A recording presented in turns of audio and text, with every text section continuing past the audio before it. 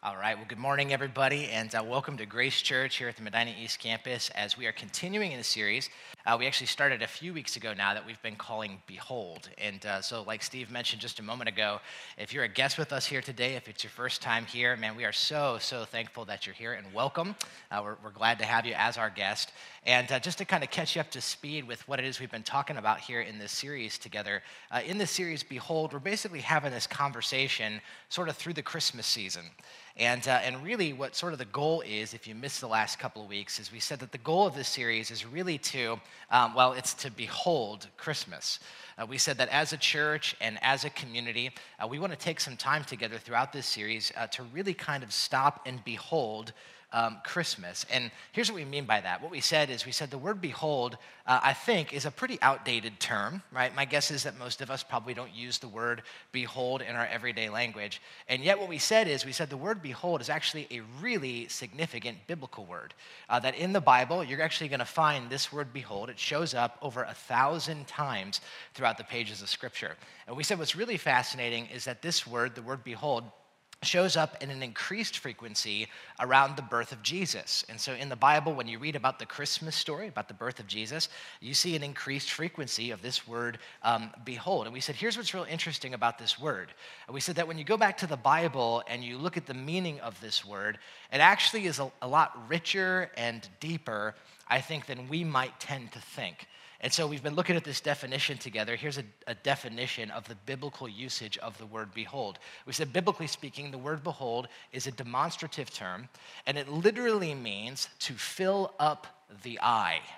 That's what it means. It means to fill up your eyes with something, which is a really interesting way to say it, isn't it? Because what is that saying about behold? Here's what it means. To behold something is not just to casually glance at it, right?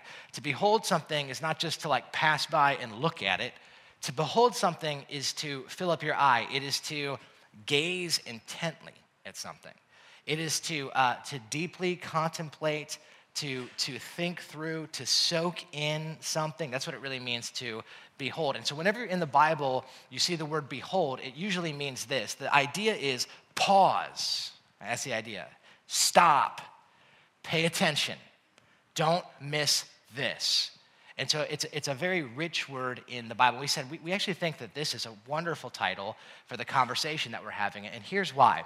Because Christmas is one of those things, and I think all of us have probably know this to be the case. Christmas is one of those things that it's real easy to be completely surrounded by the craziness of Christmas, right? It's real easy to get wrapped up in the traditions and the presents and all of the trappings and the lights and all that stuff, which is so much fun, right?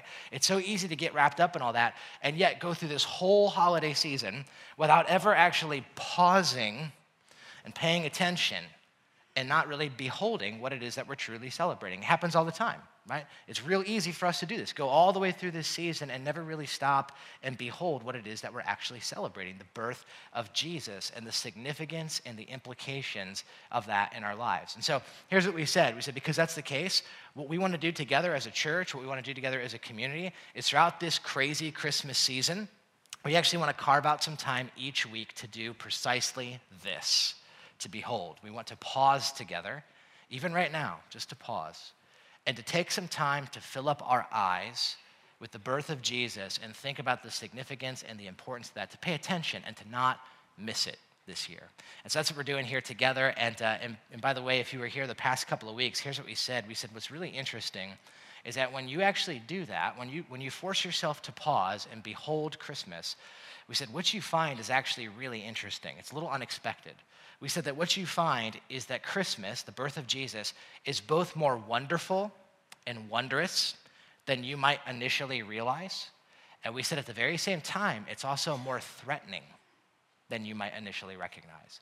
And by the way, if you missed the previous conversations in this series, I'd actually encourage you can go back and listen to those, or you can watch those. All of that's for free. You can get that on our podcast, on our website, and we'd encourage you to do that. But here today, what we're going to do is we continue in this conversation, as I want to encourage you to grab your Bibles if you got them, and together we're going to go to Matthew chapter 1 as we continue beholding Christmas this season. We're going to go to Matthew chapter 1. So grab your Bibles if you got them. Let's go ahead and go over to Matthew chapter 1. Matthew is the first book in the New Testament, and so it should be relatively easy to find there. You can go ahead and just find the book of Matthew. And let me just also say as well that if you are a person that doesn't own a Bible or didn't bring a Bible or doesn't have a Bible, just grab one of ours and you can turn in those black Bibles to page 675. That's where you're going to find Matthew chapter 1. And if you don't own a copy of the Bible, we actually really want you to have one. And so you can just take one of ours. If you don't own like a physical copy of the Bible, just take one of ours and make that a gift from us to you. Okay, so Matthew chapter 1. Now, as you're flipping to Matthew chapter 1, as a way to kind of kick off our conversation, I actually brought something with me. I don't know if you guys can see in the back, but I actually brought my toolbox with me. This is my toolbox up here. And so I brought this quick confession before I jump into this. So I am not a handyman like by any stretch of the imagination. And I've never been good at fixing stuff. I've never been good at building things. And here's my confession. I am secretly envious of those of you who can. And I know, in fact, even just looking around in this room, I know there are some of you here who are so good at that. You can fix, you're like Mr. Fix-It, Mrs. Fix-It, you can fix whatever, you can build whatever, you're the jack of all trades type. And I just need to admit to you that I secretly kind of envy you. And whenever I'm around you, I feel a little bit insecure. And that's true, because I always wanted to be that way. I always wanted to be like someone who could fix stuff and those type of things. And I kind of have the opposite thing going on, where if I touch something, I usually end up breaking it, or if I try to fix it, it gets worse. And so it's sort of a bad thing. But I do own a toolbox. I actually have one, and I have some basic tools. And I actually do use them every once in a while. Not successfully, but I do use them every once in a while. And the reason I brought my toolbox here today was because this past week I was thinking about something that I don't know if I've ever thought about before. I don't know if you've ever thought about this, but I was actually thinking about the name of tools, right? The basic kind of all the general tools I think all of us have. I was thinking about the name of tools. And did you guys ever notice that the name of tools, the name of the basic tools that we have in our toolboxes, are the most basic, practical, obvious names that you could give them, right? So let me give you an example of what I'm talking about. So my toolbox here, I brought a few basic things. So let me just start here. So this one, all right, not a trick question. I'm sure we all have one of these. What is this called? A hammer, right? We all know that. Now, what does this do? Hammer stuff, right? That is the most basic, obvious name that you could get. I can only imagine the process in which this was named. I imagine, man, what are we going to call that thing, that hammer stuff? How about a hammer, right? There you go. Must have been a guy who named this. Had to have been, right? Super practical, super straightforward. Or how about this one? Started thinking about other stuff. What's this called? Just shout it out. Screwdriver. What does it do? It drives screws into stuff. That's what it does, right? You call it what it is. Here's a couple other ones. See if you guys can help me out. I'm really not trying to insult your intelligence here. But what about this one? What do we call this? A level. What's it do? Checks to see if stuff is level. Wow, right? What about this one? Does anyone know what this is called? This is kind of a tricky one. Stud finder. What's it do? Find studs. And this one still works. So there you go, right? But you guys get it, right? It's like whoever named tools, it's the most basic. I love it. It's so practical. There's no ambiguity on this, right? The name of the tool is both a noun and a verb at the same time. I'm going to hammer with my hammer. I'm going to saw with my saw. I'm going to drill with my drill. Even if you think about it, the container in which we keep them. Someone was like, I need a box to keep my tools.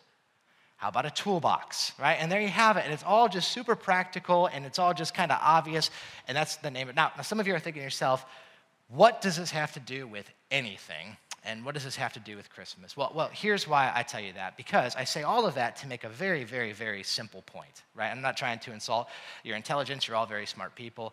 But the reason I tell you that is to make this simple point, that what you call something, what you name something, is very significant because it says something about the thing that you name, right? And the reason that's important is because today, in Matthew chapter 1, we're actually going to see the story of the occasion where God names his son. God is going to name his son in Matthew chapter one. And that I didn't intend for that to rhyme, but it did. So there you go, right? But God is going to name his son. And of course, listen, this is no spoiler alert. All of us know what God is going to name his son. We're all aware of what his son's name is. It's written on every Christmas card. It's in every Christmas song. We're all very, very, very well aware of what his name is. But I guess what I'm wondering this morning is not, do you know what his name is? My question is, have you ever beheld his name? Have you ever paused and paid attention to the significance of the name that God gave his son? Because I think what you're going to find is that it is deeply significant, what God names his son. In fact, here's what we're going to do today. I want to talk about really just three things. And here's the three things that I want to look at together out of Matthew chapter 1. And that's this. I want to show you that in Matthew chapter 1, that his great name, the name that God is going to give his son, his great name reveals our greatest need and our great worth. Okay, so I just want to talk about those three things, about how this great name, the great name that God gives his son, is a really important name. It's a very significant name because it reveals to us some things, and it reveals to us our greatest need, your greatest need, my greatest need, and our great worth. So what am I talking about? Well, let's just start at the top. Let's talk about his great name. Okay, so like I said, Matthew chapter 1, we're going to see God naming his son. So let's take a look at this together. We're going to start off in verse 18. So Matthew chapter 1, verse 18. Here's what it says.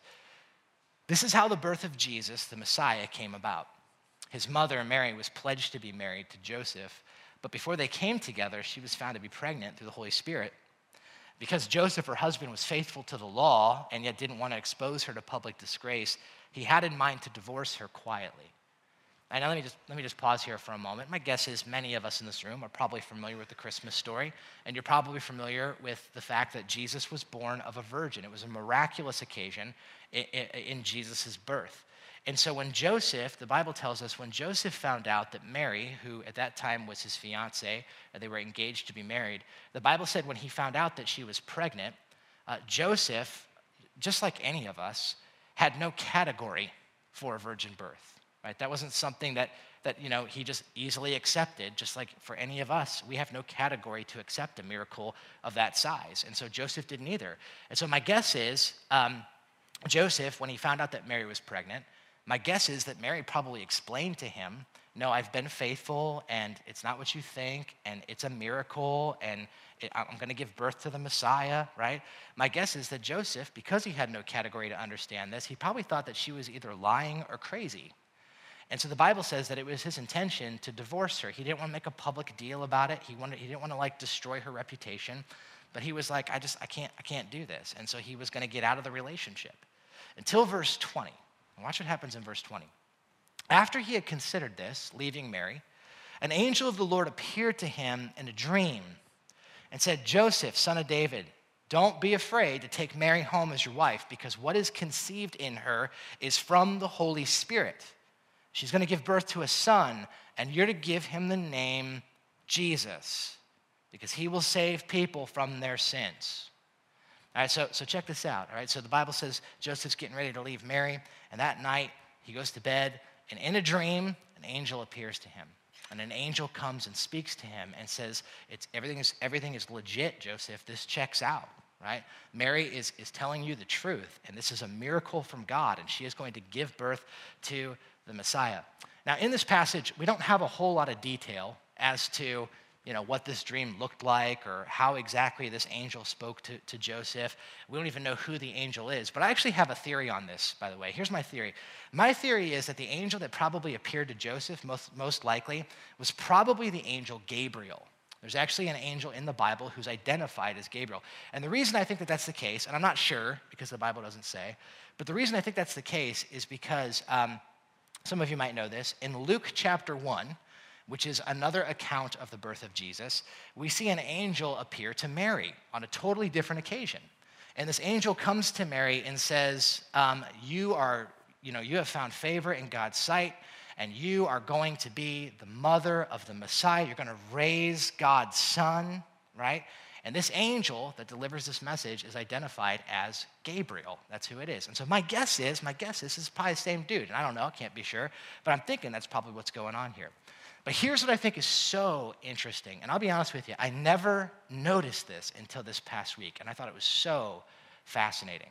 that when you read on both occasions in Luke 1 and in Matthew 1, Mary and Joseph are both visited by an angel.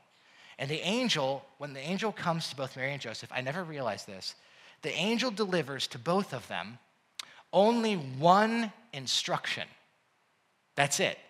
So the angel comes to Mary and says, you have found favor in God's sight, and you are going to give birth to the Messiah.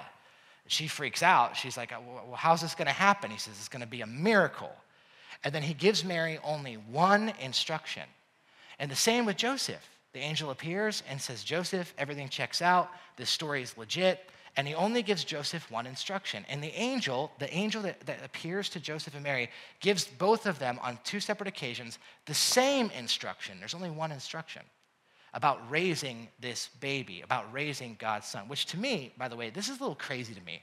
Like, wouldn't you think that if God was going to bring his son into this world and he was going to have earthly parents raise him, that there would be like a whole list of very specific instructions that God would give these parents who had never raised any children before. Like, don't you think that'd be the case? Don't you think the angel would show up and be like, you guys are going to raise God's son? And so here's a bunch of rules. Like, number one, don't drop the baby savior on his head, right? Number two, no GMOs for the Prince of Peace, right? He has to be a gluten-free savior, right? You would think that there would be you would think that there would be a manual for Emmanuel. Sorry, it's terrible. This is low-hanging fruit. I had to take it, so I'm sorry, right?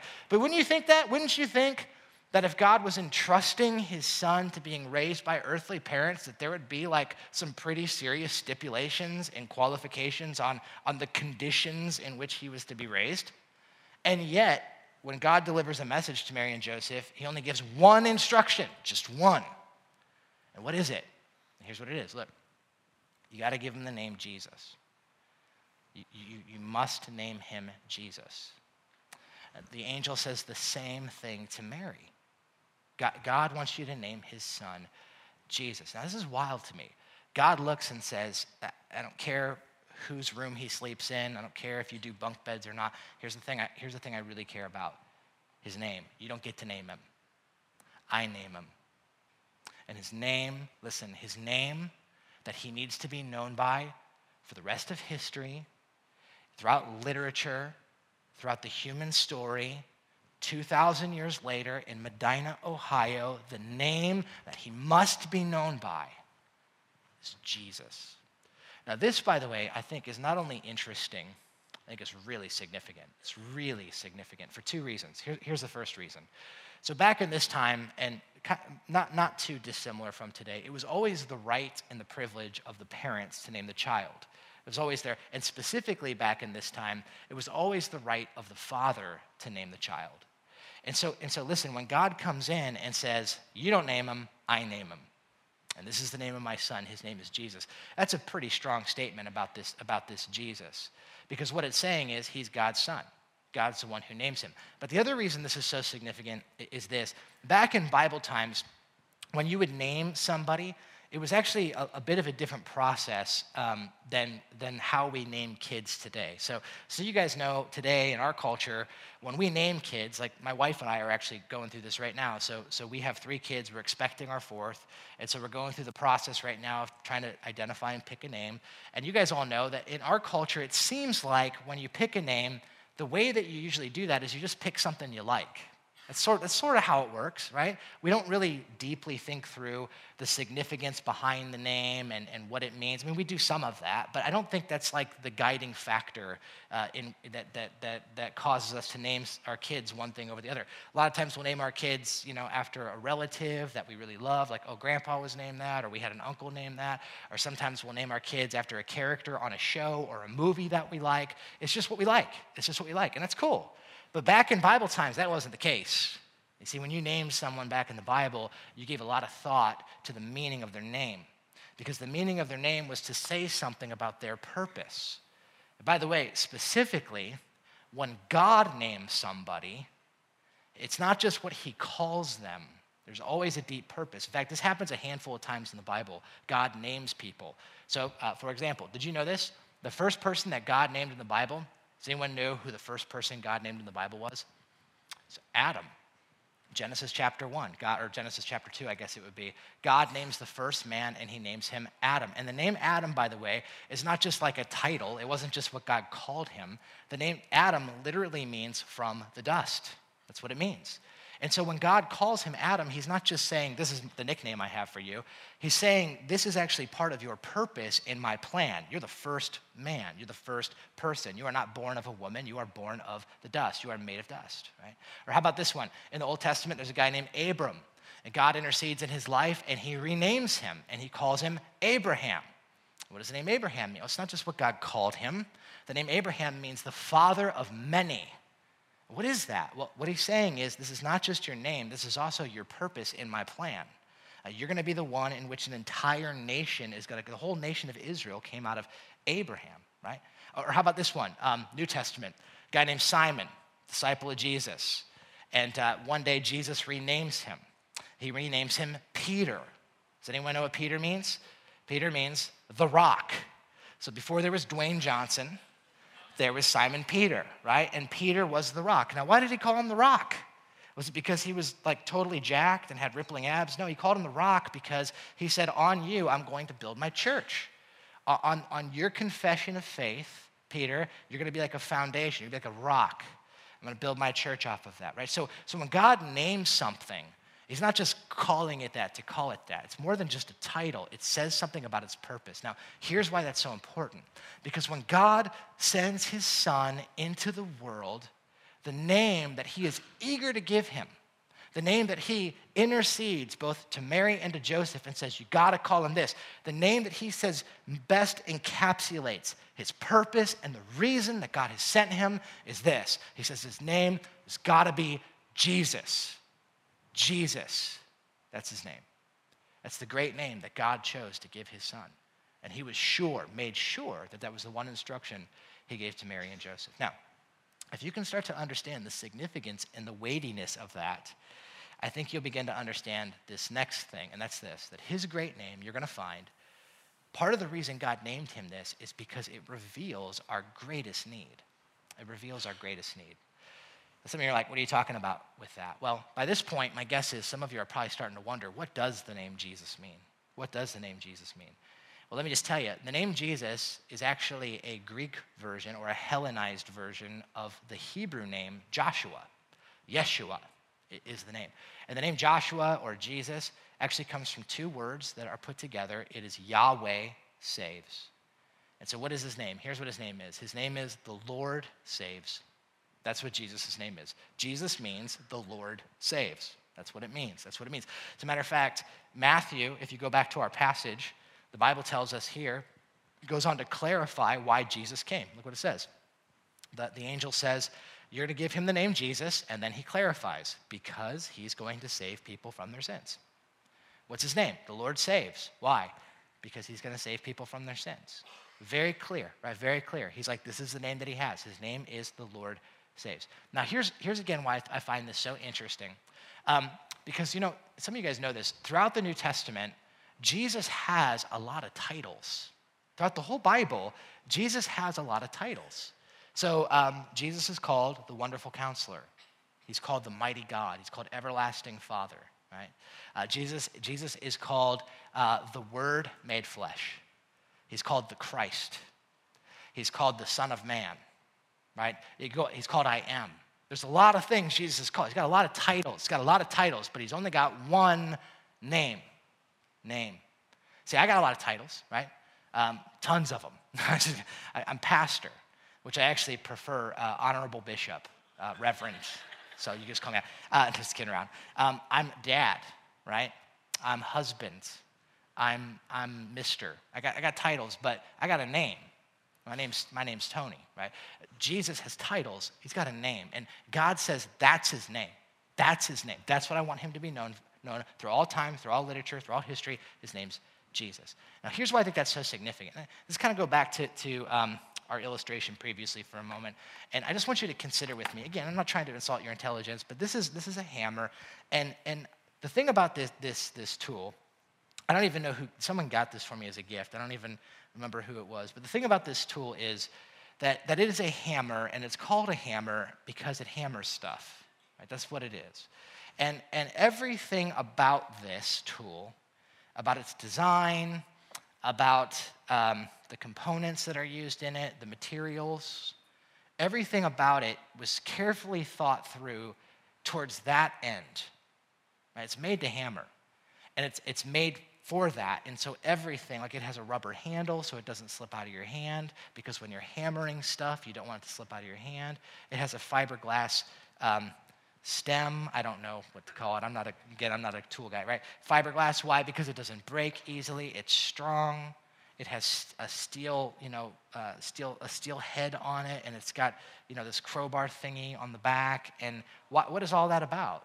Well, some of you guys who know tools are just laughing. You're like, you don't know what you're talking about right now. And I don't, but somebody does. And you know what I'm talking about, though. Everything is towards that end. Now, let me ask you a question, all right? This is a real simple question. Could I use this hammer as a bottle opener? Yeah, totally. This could open bottles. I could use the back end, just pry off or I guess you could also use the front end if you want to just smash the top off, depending on how many drinks you had. That might be a thing, right? And so yeah, you could. Let me ask you a question. Could you use this as a toothpick? If you were a man, right? Now, would it be in a very effective toothpick? Well, I don't really know. Whatever, but yeah, sure. I mean, you could use it that way. You could use it for a bunch of things. Right, now, let me ask you this question. Would you ever call this a bottle opener?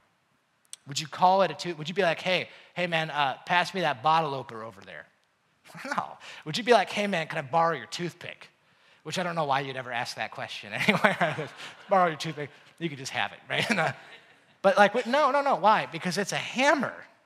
And to call it anything else but a hammer is to completely misunderstand its purpose and what it's used for. Now listen, here's what I'm going for. And I hope this is making sense because I'm being kind of silly.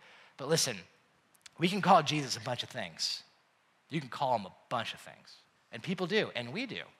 You could call Jesus, for example, you could call him a great moral example. And man, what a great moral example of how to live, and we should love each other and love God like Jesus did. He's a great moral example. We could look at Jesus, we could call him an excellent teacher. Wow, what a great teacher. He was spellbinding, man. He could draw crowds. What an excellent teacher. We could call Jesus, we could call him a guru. Like, oh, he's a guru, man. A lot of religions are built off of him. A lot of different types of, you call him a philosopher. You call Jesus a revolutionary.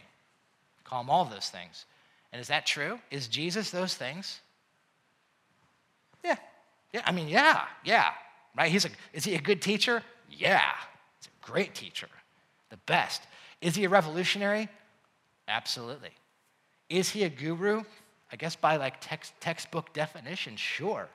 But listen, to call him all of those things and to not understand him as the Lord who saves you. To call him all these other things, but to not understand him this way is to misunderstand him totally.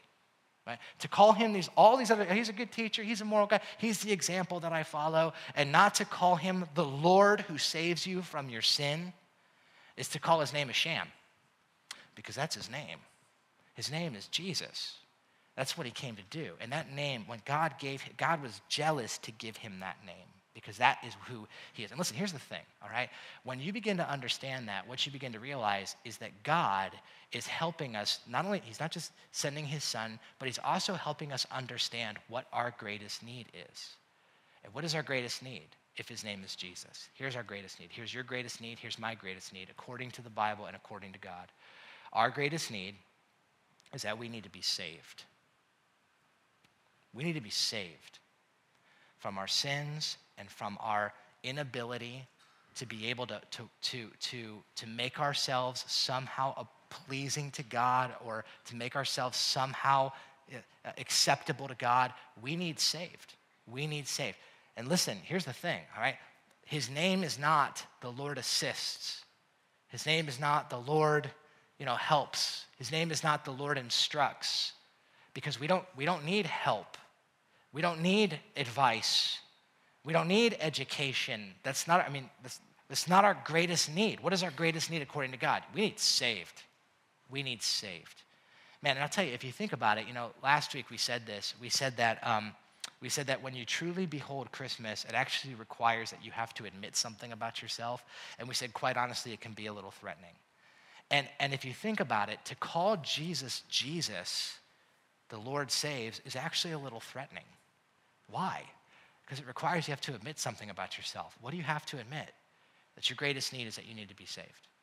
That every single one of us, that we are all moral failures, and that the greatest need that we have is for our sins to be forgiven, and that we can't do that ourselves. And I just tell you, that's a hard pill to swallow. That's not a very endearing thing to say. But when we call him Jesus, that's what we're calling him, the Lord saves. I like the way Max Lucado put it. He said it this way. He said, if our greatest need had been information, God would have sent an educator. If our greatest need had been technology, God would have sent us a scientist. If our greatest need had been money, God would have sent us an economist. But since our greatest need was forgiveness, God sent a Savior. That's what we needed. We needed someone to save us. You got to understand that this baby in our manger scenes at home grew up to be a man who died on the cross for our sins. He came to die. He came to save, because that's what his name means. And that, I think if you can start to understand how his great name reveals our greatest need, that leads me to this third thing. And I'll end with this last one, but I think this one is so important, maybe the most important. And that's this. It also reveals to us, his great name reveals our greatest need, and at the same time, it reveals our great worth. It reveals your great worth, your great worth. What do I mean by that? Well, let me just say this. If you're a follower of Jesus, and I know not everyone in this room is a follower of Jesus, some of you might still be investigating that, but if you're a follower of Jesus, you're probably aware that one of the baseline teachings of Christianity, and by the way, if you're not a follower of Jesus, this might actually be helpful for you. One of the baseline teachings of Christianity is something called sin nature, or the sinful condition of humanity. Basically, what the Bible says in no uncertain terms is that our greatest need is to be saved from our sins, that all of us are sinners. And so I'll just give you a few examples. Romans 3:23 says, for the wages of sin is death, but the gift of God is, or that's Romans 6:23, the wages of sin is death, but the gift of God is eternal life in Jesus Christ our Lord. Romans 3:23 says, all have sinned and fall short of the glory of God. Ephesians 2 says that we were lost in our transgressions and sins, that we were once enemies of God, alienated from him. The Bible's super clear on this. Every single one of us are lost in our sin. And we like to say it this way here at Grace Church. We are more messed up than we think we are. You are more messed up than you think you are. I am more messed up than I think I am. But here's the problem. Okay, the problem is that's all true. That's all true. The Bible's real clear about that. But the problem is a lot of times we stop there. We stop there. And we come to the conclusion that that must mean we're worthless. Now, you're a sinner. You're a wretched sinner. You can't get it right. You're a moral failure. Therefore, you're worthless. Right? You're just a useless sack of garbage. Merry Christmas, right? And we feel like that's what it means to be a Christian. Being a Christian is just walking around and saying, oh, I stink, I'm worthless, I'm a sinner. And let me just say, to stop there is to absolutely misunderstand Christmas. Totally miss it. Because what does Christmas tell us? What does Jesus, the Lord saves, reveal to us? Here's what it reveals.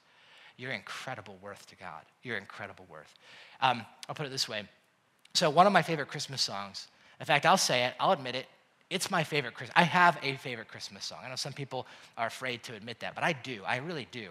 And it's "Oh Holy Night." And the reason that's become my favorite Christmas song is because I don't even remember how long ago it was, probably about a decade ago or so. There was one lyric, one line in that song that so captured my attention. And I'll just tell you, every time I hear it, I get chills when this line hits, because it's been so powerful. I'll just read it to you. You guys are probably familiar with it, right? "Oh, holy night, the stars are brightly shining. It is the night of our dear Savior's birth." Okay, so we all know that. Here's the line, catches me every time. "Long lay the world in sin and error pining." Now, what's that mean? It means that we're more messed up than we think we are, that we're lost in our sins, and we don't know how to get out. And we're pining, we're yearning for something to change. And look at this next line. I love this. "Till he appeared, and the soul felt its worth." Man, I remember when I first kind of paid attention to that, I was like, huh, what a fascinating line. And the more I thought about it, you know what's interesting? The more I agreed with it. And the more I think I understood what the author of this song meant. And you know what I think he meant? Here's what I think he meant. Let me put it this way. There's a parable in the New Testament. Jesus tells a story. And actually, he tells 3 stories, but I just want to consider one of them for a moment. Jesus tells a story to a group of people who were really frustrated. They were infuriated with him because he was hanging out with sinners. And so this group of people were like, why are you hanging out with those worthless people? And so Jesus goes on to give these parables, 3 parables in Luke 15. One is about a lost sheep, one is about a lost coin, and one is about a lost son. And basically, the reason that Jesus tells these stories is because he's trying to explain to these people why he came and what his purpose was. And I want you to notice what he says in one of these stories. Here's what Jesus says about why he came. He says, suppose there was a woman who had 10 coins and she lost one of them. Doesn't she, look what he says, doesn't she light a lamp, sweep the house, and search carefully until she finds it? And when she finds it, she calls her friends and neighbors together and says, rejoice with me, I have found my lost coin. So Jesus looks at these guys who are like, why are you hanging out with these worthless people? And Jesus says, you know why? He's like, let me tell you a story. There's a woman, she had 10 coins and she lost one. Now look at this language. He says, so what does she do when she loses it, man? He says, here's what she does, man. She lights a lamp. Look at the intentionality. She lights a lamp. She sweeps the house. She searches carefully, man. She warrants an all-out search. And then what does she do when she finds it? She's like, dumb coin, hate that thing. No, what does she do? She rejoices. She's like, yes. And she calls all of her friends. And she says, we're having a party. We're going to have a party. Because the thing that I lost, I found, and it's so precious to me. And by the way, it's the same outcome with the lost sheep and the same outcome with the lost son. Now, what's the point? What's the point that Jesus is making? I put it this way in my notes. If you're taking notes, maybe you want to jot this down. Here's what I think Jesus is saying. The intensity of the search reveals the value of the item lost. Did you guys ever notice this before? That the intensity in which you search for something that you lost will reveal to you how valuable that is to you. So I told you guys I got 3 kids and 1 on the way. And do you guys ever notice with little kids how there's always like a blanket or a stuffed animal that becomes like the favorite. It becomes the one. And it becomes the one that they have to go to bed, and they can't sleep without it, and it gets loved to death, and it's like it becomes the thing. It's the one that has the nickname. So it's like the blankie or the bink bink or it'll make a grown man talk like a child, right? It's just like that thing. So my son, some of you guys have kids and they have one of those. My middle son has one of these. So he got this little stuffed animal dog. And get this, he named him, this is crazy, he named him Robin the Super Pup. That was the dog's name. And you could never just call him Robin. You always had to give his full name, Robin the Super Pup. And that was so he fell in love with Robin the Super Pup. Robin the Super Pup quickly became the one, right? He was the one stuffed animal he could not part with. He couldn't go to sleep without Robin the Super Pup, had to have Robin the Super Pup all the time. And my son loved Robin the Super Pup, and he still loves Robin the Super Pup. And because he loves him so much, he's always a little dirty because he goes everywhere, right? He's kind of tattered. He's got some torn pieces on him. He's got broken pieces, and like his eye's a little broken, because he's just been loved really well. So anyway, a while ago, my family and I were going to go out of town, and we left town, and we were staying at a hotel room in a different state. And of course, my son had to bring Robin the Super Pup because he couldn't sleep without him. So we went to this hotel, had Robin the Super Pup. We ended up coming back home, and as we were unpacking everything, my son was like, "Dad, where's Robin the Super Pup?" And we were like, oh no. And so we went on an all-out search. And let me just tell you, we looked everywhere. So we did like this woman. We lit a lamp. We didn't actually have a lamp, but we turned on every light. Right? We swept the house. We searched carefully. We looked everywhere. Looked in every bag, looked in everywhere you could look in the house. Could not find Robin the Super Pup. So I was like, well, maybe it's in the minivan. Went out to the minivan, tore the thing apart. Tore the minivan looking for Robin, couldn't find Robin. So we could not find Robin the Super Pup. So my wife and I are like, he's got to be at the hotel room. He's probably back in a different state, and he's back at that hotel. So we called the hotel, and we were like, hey, did you guys happen to see, this kind of like ratty stuffed animal dog thing, kind of looking thing, And they're like, no, we haven't seen it. And we're like, oh my gosh. We're like, if you find this, would you please call us? We will pay whatever it takes to get him sent back, or we'll drive hours to come pick this thing up. Like, we will do whatever it takes to get this stinky, dog back into our house. And you can imagine my son was absolutely distraught. Robin the Super Pup was with many tears. And so anyway, weeks go by and months go by, and my son keeps bringing it up. Robin the Super Pup, Robin the Super Pup. My wife and I even tried to replace Robin. We even went to the store and tried to get a new Robin the Super Pup that looked similar. But my son was like, what is this, imposter? This is not Robin the Super Pup. And he wouldn't have it, right? And we were like, it's not working. So anyway, get this. 1 year later, we were getting ready to leave and go somewhere, and we were getting out the luggage, and wouldn't you know, in this weird, obscure pocket in one of our pieces of luggage, there tucked in was Robin the Super Pup. And so we pull this thing out, and my wife and I saw it, and we're like, it's Robin the Super Pup. And so we're like, Leland, that's my son's name. We're like, Leland, and he's like, what? Because he had been sad for a whole year. And we're like, Leland, he's like, what? We're like, guess what we found? And he's like, what? We're like, Robin the Super Pup. And he was let me just tell you, there was great rejoicing in the Lavigny household because what was lost had been found, right? And listen, let me just say this. If I had Robin the Super Pup with me here this morning, and I just held him up and said, hey, what's this worth to you? You'd be like, that thing? Dirty, you'd be like, nothing. You'd be like, don't even give it to the Goodwill. It's not even good enough to be at the Goodwill. But let me just tell you, to my son, that is invaluable. We would drive across the tri-state area to get that dog. We would go to great lengths to find. Why? Because the intensity of the search reveals the value of the item lost. Now, that's a silly example, but I want you just to hear me for a minute, all right? Hear me on this one. When God saw that we were lost and that we needed to be saved, when he saw that we had rebelled against him and we had turned our backs on him and that we were morally incapable of fixing ourselves, did God just say, forget it, not worth it? You know what? I'm just going to make a new one. Let me just go to a different planet. I'll make a new humanity. Not a big deal for me. Made the first one in 6 days. I can make another one if I wanted to. Is that what he did? When God saw that we had went our own way, that we had turned our back on him, did God just say, you know what, forget him. Forget him. Go ahead. If that's what you're going to do, just go ahead. Good luck. Is that what he did? No.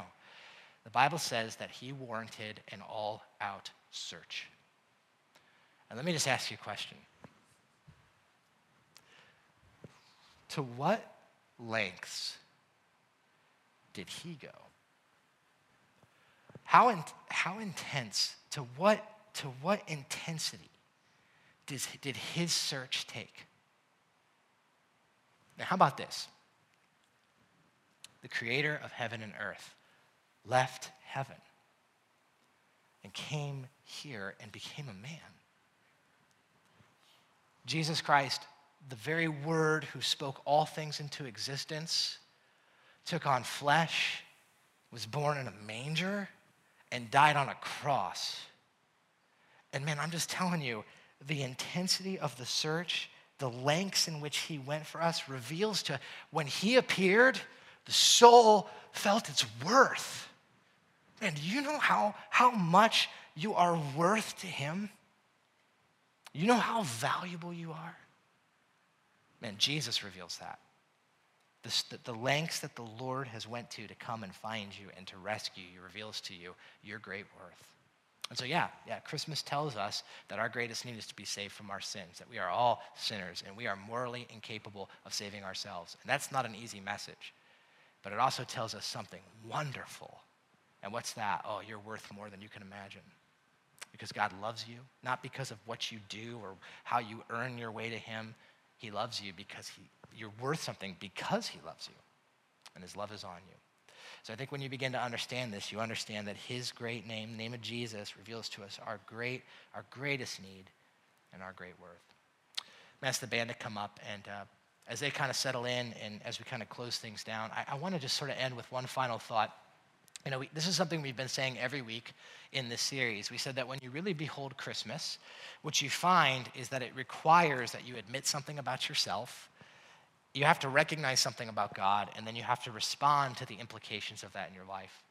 And so I just want to think about that. If we truly call him Jesus, if that's what we really call him, the Lord saves, what does that mean? Well, it means you have to admit something about yourself. What do we have to admit? Here's what we have to admit. Every single one of us, our greatest need is to be saved from our sins. We're all more messed up than we think we are. I am more messed up than I think I am. You are more messed up than you think we are. And my greatest need is to be saved from my sins. We have to admit that. Not the easiest thing to admit. But it also means that I have to recognize something about God. What do I have to recognize about God? If his name is the Lord saves, well, here's what I need to recognize. That you are so valuable to him. That you warranted an all-out search. That God himself left heaven and came to earth to find you because he loves you.